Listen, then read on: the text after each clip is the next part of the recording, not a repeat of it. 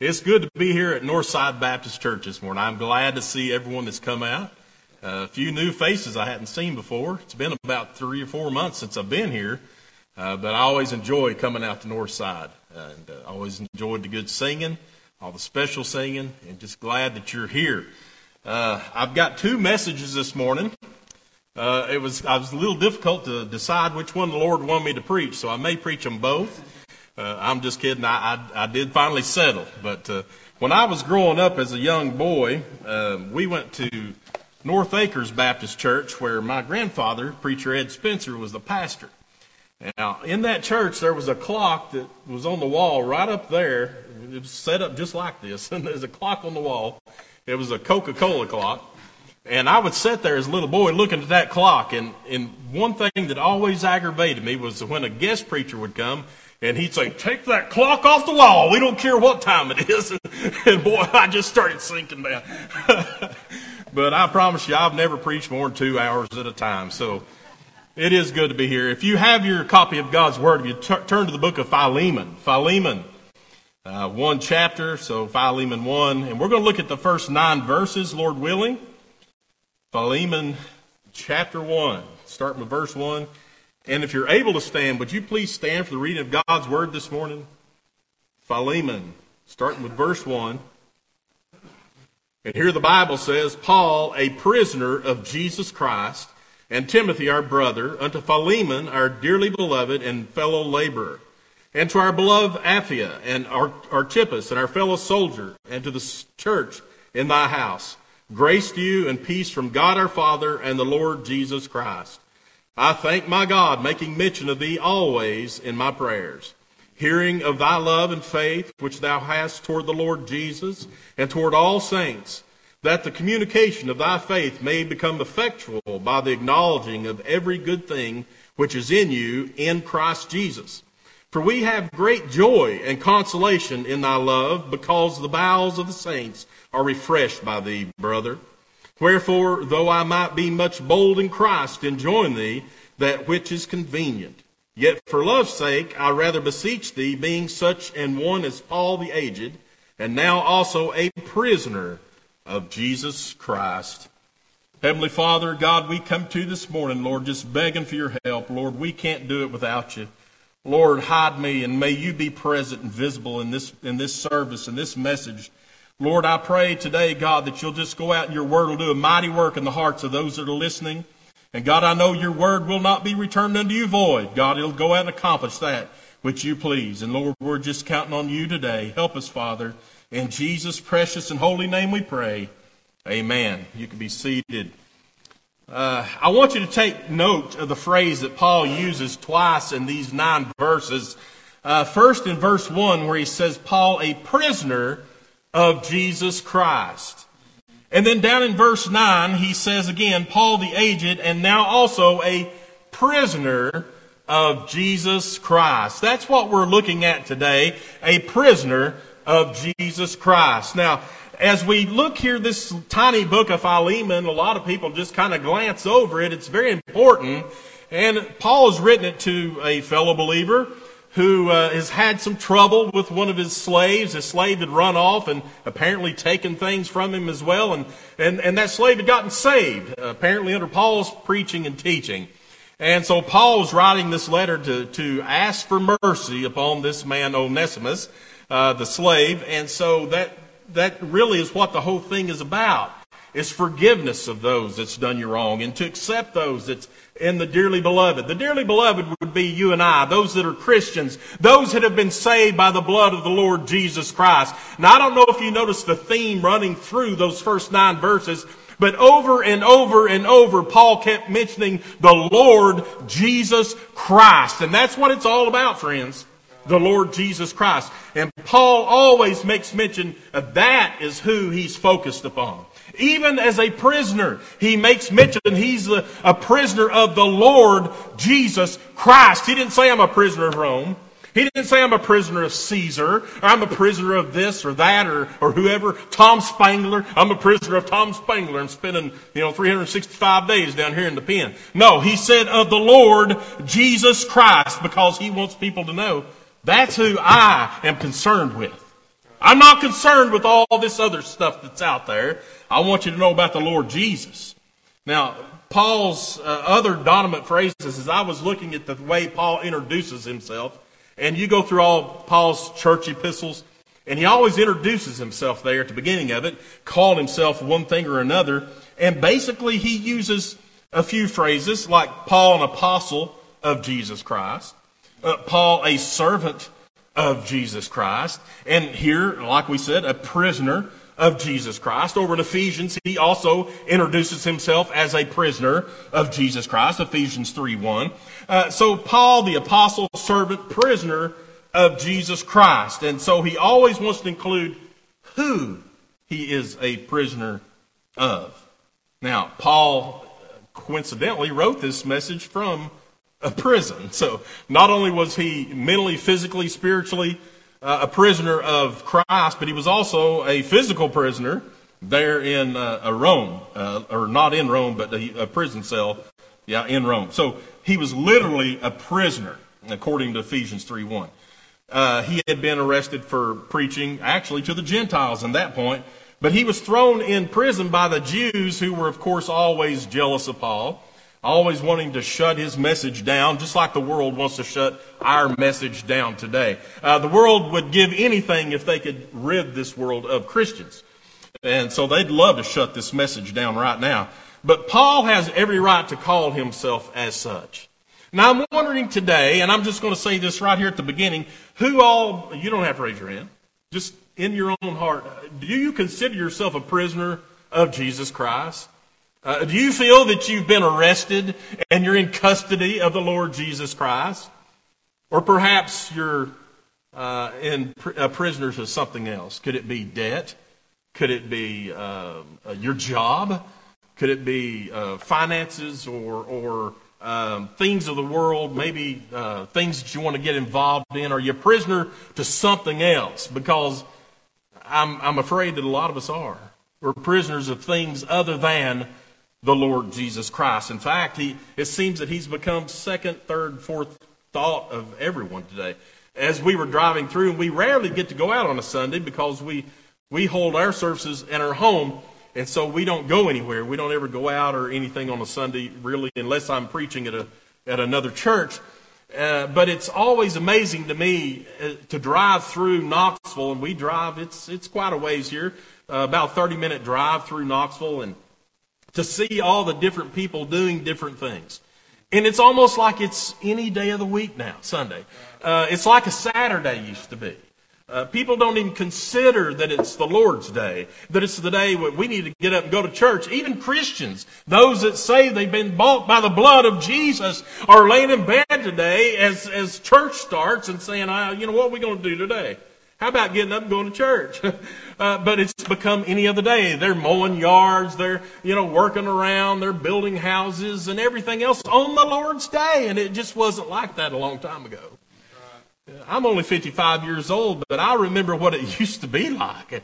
It was different. If you run out of gas on a Sunday, too bad you're not going to get gas because they're all closed. But today, it is different. I saw people hauling furniture and moving, and all the retail stores were packed already this morning. I'm thinking, my goodness, I didn't think they even opened till 10:30, but already crowds of people there. But we make ourselves prisoners to a lot of things. But are we a prisoner of the Lord Jesus?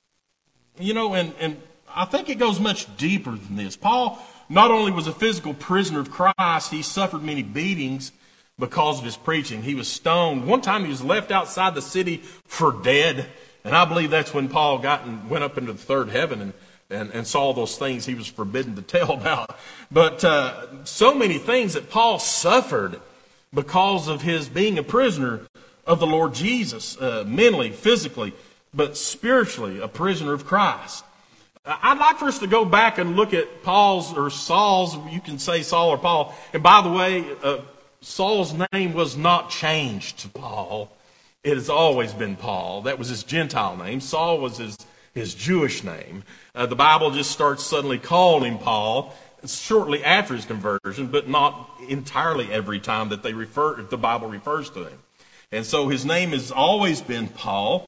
But I want to go back to his conversion on that road to Damascus. If you'll turn over to Acts chapter 9. I love this chapter of the Bible. There's so much here.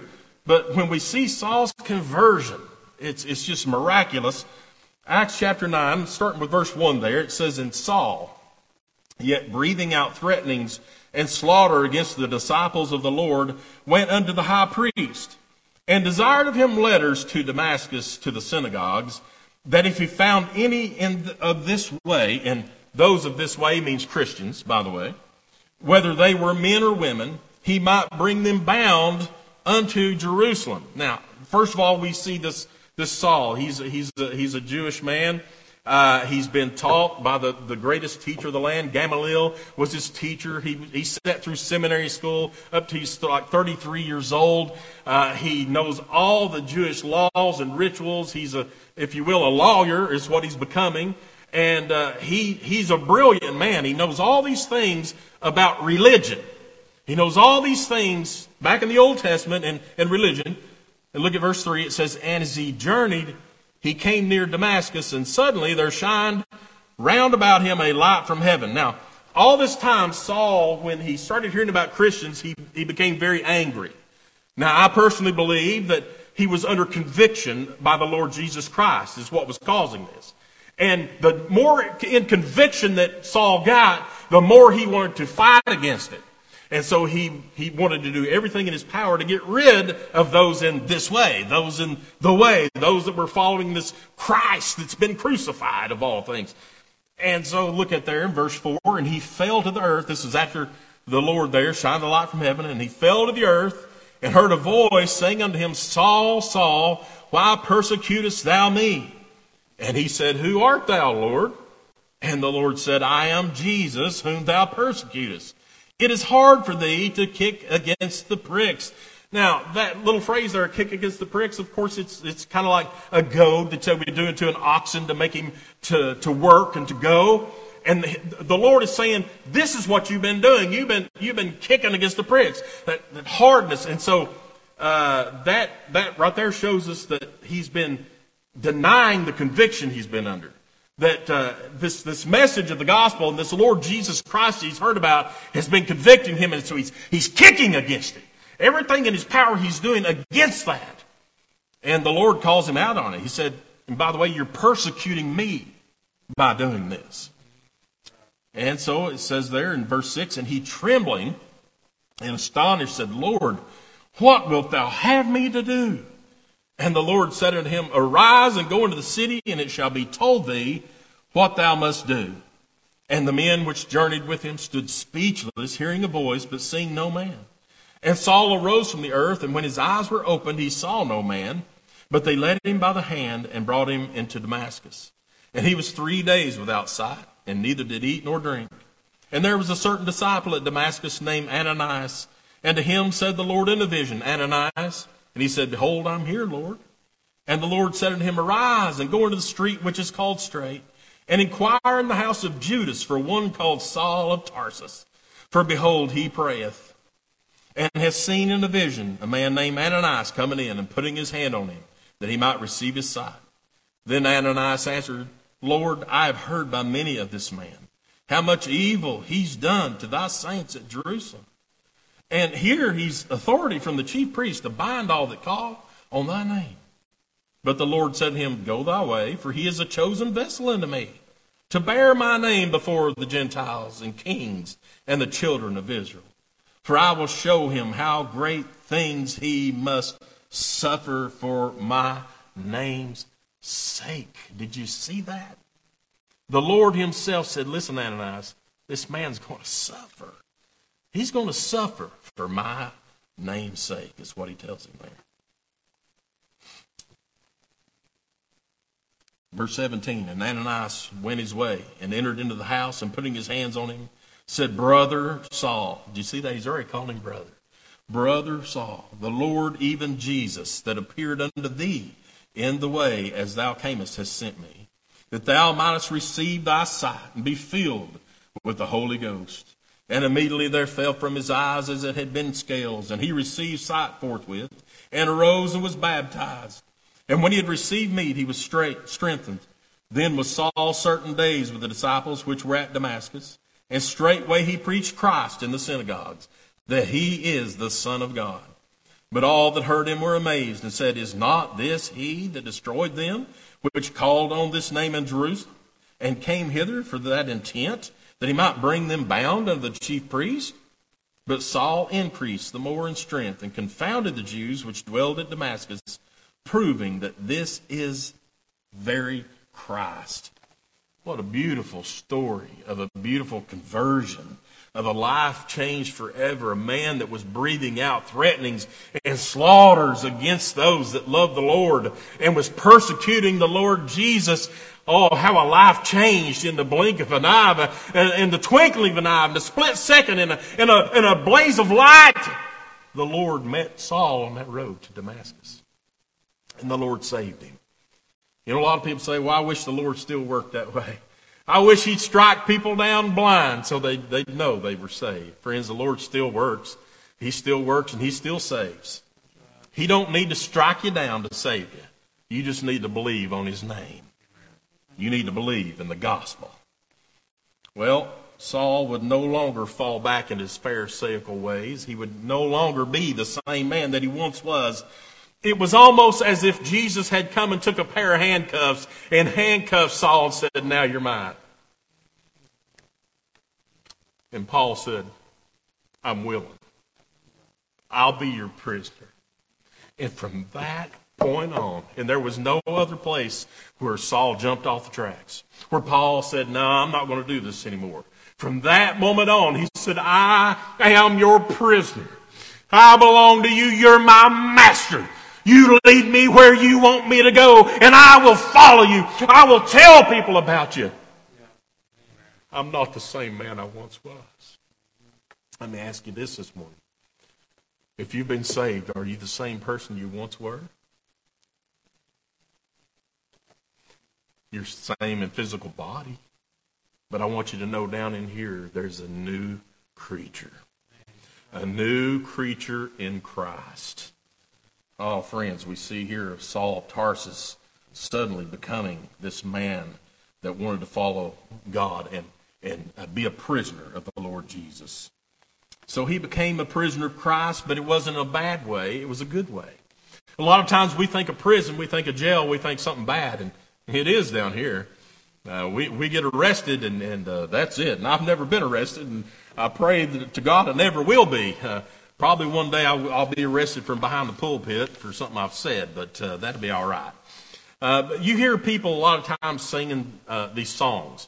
There's a lot of pop songs, country songs that says, you know, I'm a prisoner of your love. You know, there's one of them out there that said, lock me up and throw away the keys. I'm yours forever. I'm your prisoner. Yeah, until you say something I don't like. And then I'm going to escape. But listen, when it comes to the Lord, Paul became a prisoner of Christ, and it's a love story that never ended. It never ended. And it continues all the way from that moment he met the Lord on the road to Damascus, all the way until he laid his head. History tells us that Paul's head was laid over on a stump, and a Roman soldier cut his head off. The Bible doesn't give us that information. But as far as we can tell, that's what happened to his end. We know he spent the latter part of his life in prison, and it's believed that he was taken out and beheaded for Christ. And, you know, Paul said to be absent from the body is to be present with the Lord. He went from being a prisoner down here to being in fellowship and the splendor of the Lord Jesus Christ. So it's no secret, you know, I'm a great admirer of Paul. My wife can tell you our house is filled with books about the Apostle Paul. I just enjoy reading about him. One of the things that I really that stands out to me is his intellect. Paul could have been anything in this world. He could have been the top lawyer that day. He could have been, after his conversion, he could have went and been a mega pastor. You know, these people that have these mega churches, get up there and preach all the candy cane and sugar stick messages. They won't tell you about hell.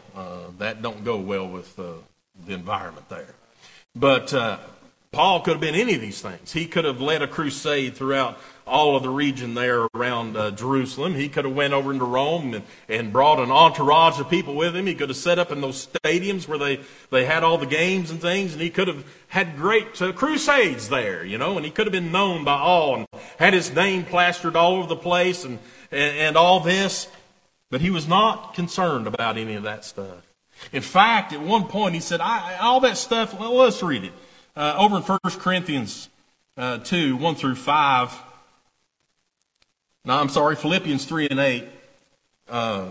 Paul said this. He says, "Yea, doubtless, and I count all things but loss for the excellency of the knowledge of Christ, Jesus my Lord, for whom I have suffered the loss of all things, and do count them but dung, that I may win Christ."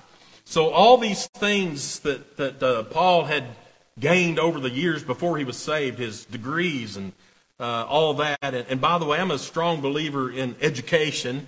I've been through Crown College. I've got a master's degree in pastoral theology. I've got a doctorate degree from Andersonville.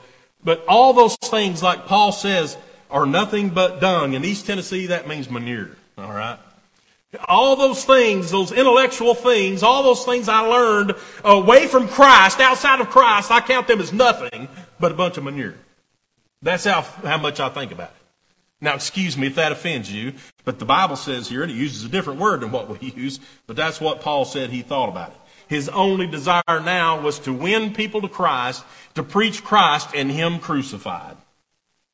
And so Paul remained in custody of the Lord Jesus and only preached about Him. Listen, 1 Corinthians 2, 1 through 5, that's the reference I was trying to make a while ago. He says, "And I, brethren, when I came to you, came not with excellency of speech or of wisdom, declaring unto you the testimony of God.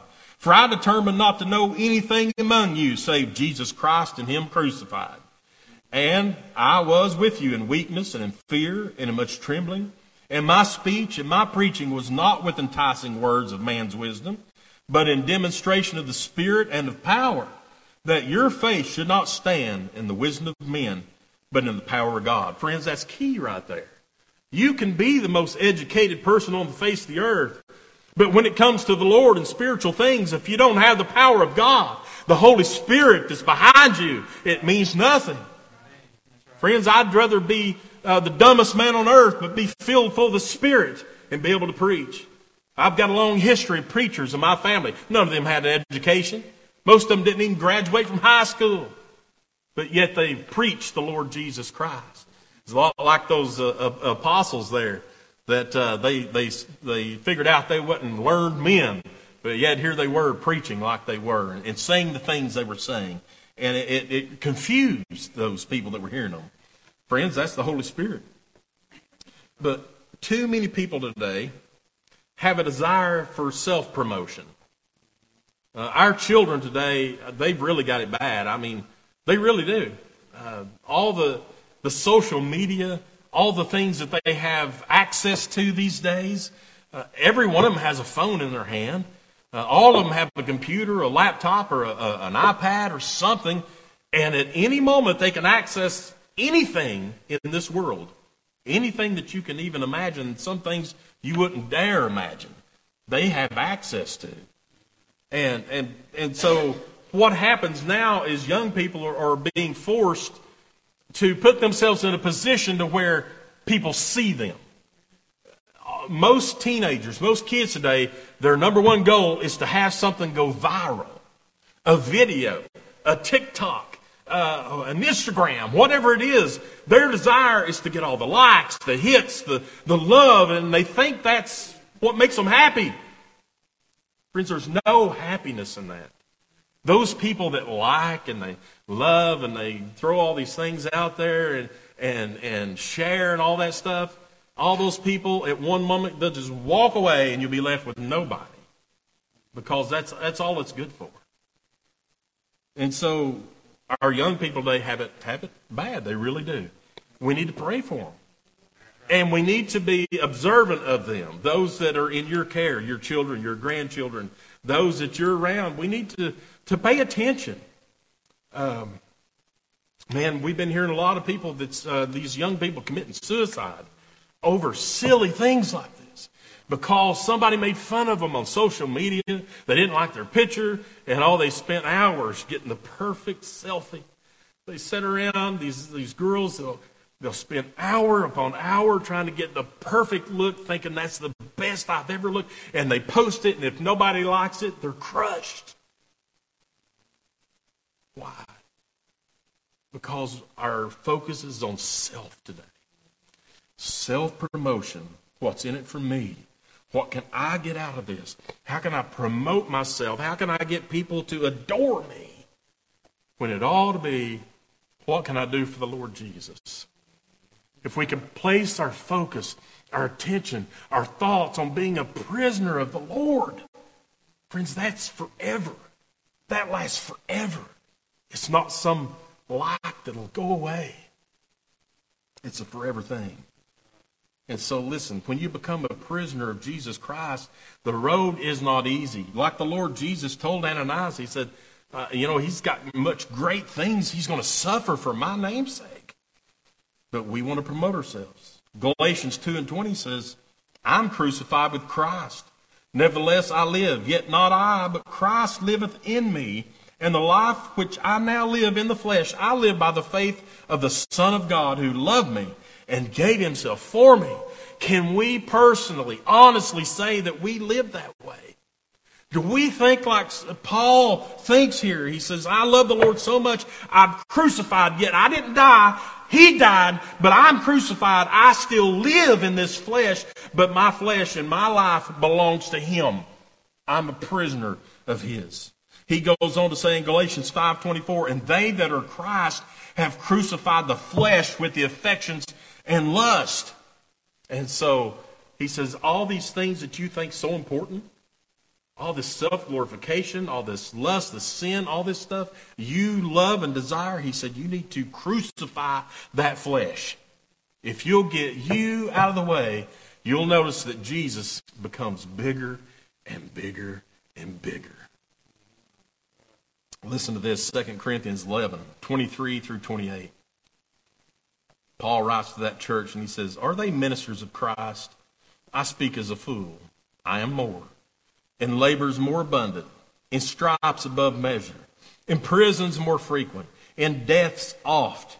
Of the Jews 5 times received I 40 stripes save one. Thrice was I beaten with rods. Once was I stoned. Thrice I suffered shipwreck. A night and a day I've been in the deep. In journeyings often, in perils of water, in perils of robbers, in perils by mine own countrymen, in perils by the heathen, in perils in the city, in perils in the wilderness, in perils in the sea, in perils among false brethren, in weariness and painfulness and watchings often, in hunger and thirst, in fastings often, in cold and nakedness.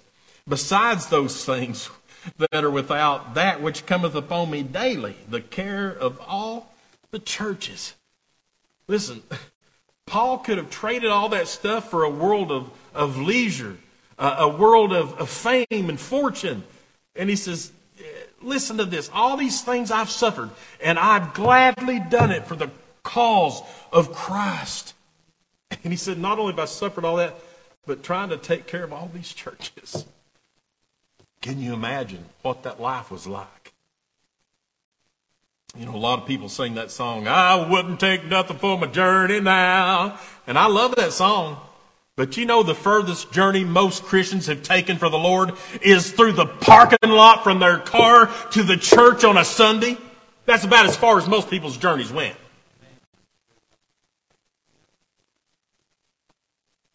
Listen, the average Christian, if they had to endure even a fourth of what Paul endured in his life, they would renounce their faith and give it up in a heartbeat. And I know that's terrible. I mean, you don't want to have to hear that. But listen, it's the truth. After Paul was saved, the Lord spoke to that man Ananias there, and we read it in Acts 9:15. And he told him to go all the way. He said, I've made him a chosen vessel unto me. He must suffer for my name's sake. And I've heard people say, that don't seem fair to me, that the Lord would do that, all those things to Paul, because he becomes saved. I thought once you got saved, everything was good. And I've heard that preached before. I've heard preachers get up behind the pulpit and said, once you get saved, all your troubles are over. You know what's over once you get saved? Your fear of hell, you don't ever have to go to hell. You don't have to worry about that. Your soul is saved, and it's saved forever. If you've been saved by the Lord Jesus Christ, your soul is saved forever. And no man can pluck you out of his hand. But I want you to know, we're not guaranteed to not have to go through suffering. And if you look through the Bible and you see everyone that's ever been a vessel for God, they have suffered, and they have suffered greatly. So don't believe this garbage that all you got to do is just get saved and then all your cares are over with. No, they've only just begun. Now, I'm not trying to discourage anybody from being saved, because if you've not been saved, you're going to go to hell when you die. And you sure don't want to go there. But listen, people today are prisoners of many things. They're prisoners of money. They're prisoners of sex, drugs, alcohol, power, prestige. The list goes on and on and on of the things that people are prisoners to. And you can probably check your bank records to find out what you're a prisoner to. It's where you spend most of your money. You can look at your time schedule and find out where you spend all your time. And that usually is who you're a prisoner to, or what you're a prisoner to. Listen, the truth is, it's not fair that God allowed Paul to suffer like he did. It's not fair that he don't cause all of us to suffer eternal damnation. Is what's not fair. The Lord Jesus Christ gave his life in our place. He was our substitute. It's not fair that any of us should be saved. It's not fair that any of us should not suffer. We should all be suffering in hell with our backs broke. And that's just the truth. I'm so thankful that God so loved the world that he gave his only begotten Son, that whosoever, no, not just the certain groups, not just the Jew, not just the Calvinist, no, whosoever believeth in him should be saved. And friends, once you've called on the name of the Lord in belief in the gospel, the finished work of Christ on the cross, you believe that, and you call on his name, he will save you and save you eternally. We need men and women today that are completely sold out for Christ. There's so many wannabe, pretend Christians today. I wouldn't give you a dime for most Christians today, the way they put on and act like there's something else. I'm reminded of what Jesus said to the Pharisees in Mark 7:6. He said, "This people honoreth me with their lips, but their heart is far from me." How awful to think to spend your life claiming to be a Christian, posting Christian memes, telling everybody you go to this church and that church and you do this and you do that, and all you're doing is paying lip service. Where are our hearts today? Are we prisoners of the Lord Jesus? Can we honestly say that we're in his custody? That every day when we wake up we think, what does the Lord want me to do today? What should I be doing for the Lord? If you're not doing anything for the Lord, friends, you need to pray. You need to find out what the Lord needs for you to do and start doing it. Don't just be cruising through this life thinking, I got saved and I'm assured to heaven, and boy, I'm waiting on that. I'm going to sit here on this church pew until I go to heaven. He didn't save you just so you could go on to heaven. He saved you for a purpose, and that purpose is to get busy and to start doing something for him. Friends, we're left here. The Lord could easily save everybody, kill us, and bring us on to heaven and not have to worry about anything, right? But that's not what he does. He saves us for a reason. And if you're ever wondering what the reason is and what his will is for your life, all you have to do is pick up your King James Bible and begin reading. Read and find out what his will is. But what about you today? Are we paying lip service? Are we being a pretend Christian? A lot of people do that. Or are you a prisoner of Christ?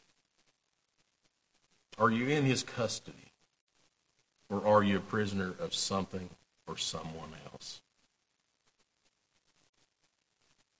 I'd like for everybody to stand. I want to pray with you. Brother Scott, you can come and get a song.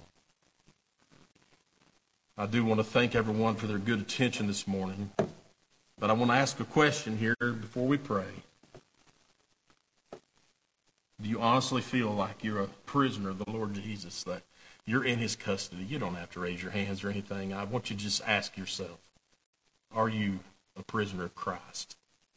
Or are you allowing other things in your life to take custody of you? Could be anything, even your grandkids. Ouch, grandparents.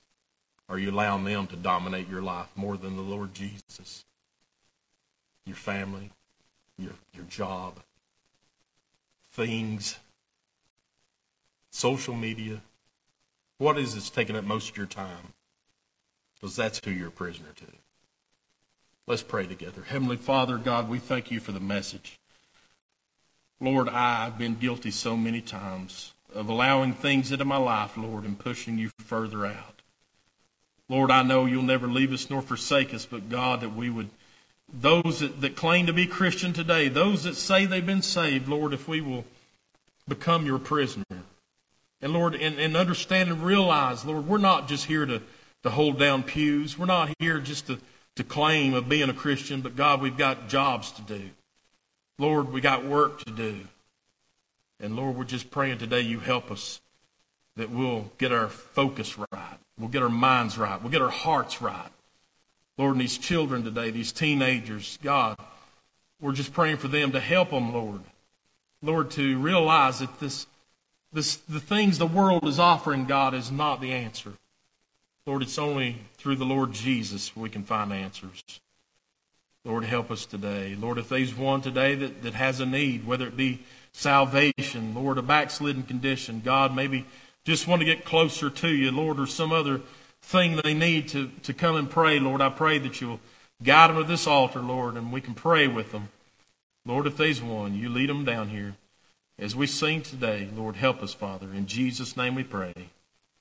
Amen. If you have a need as we sing, you come down.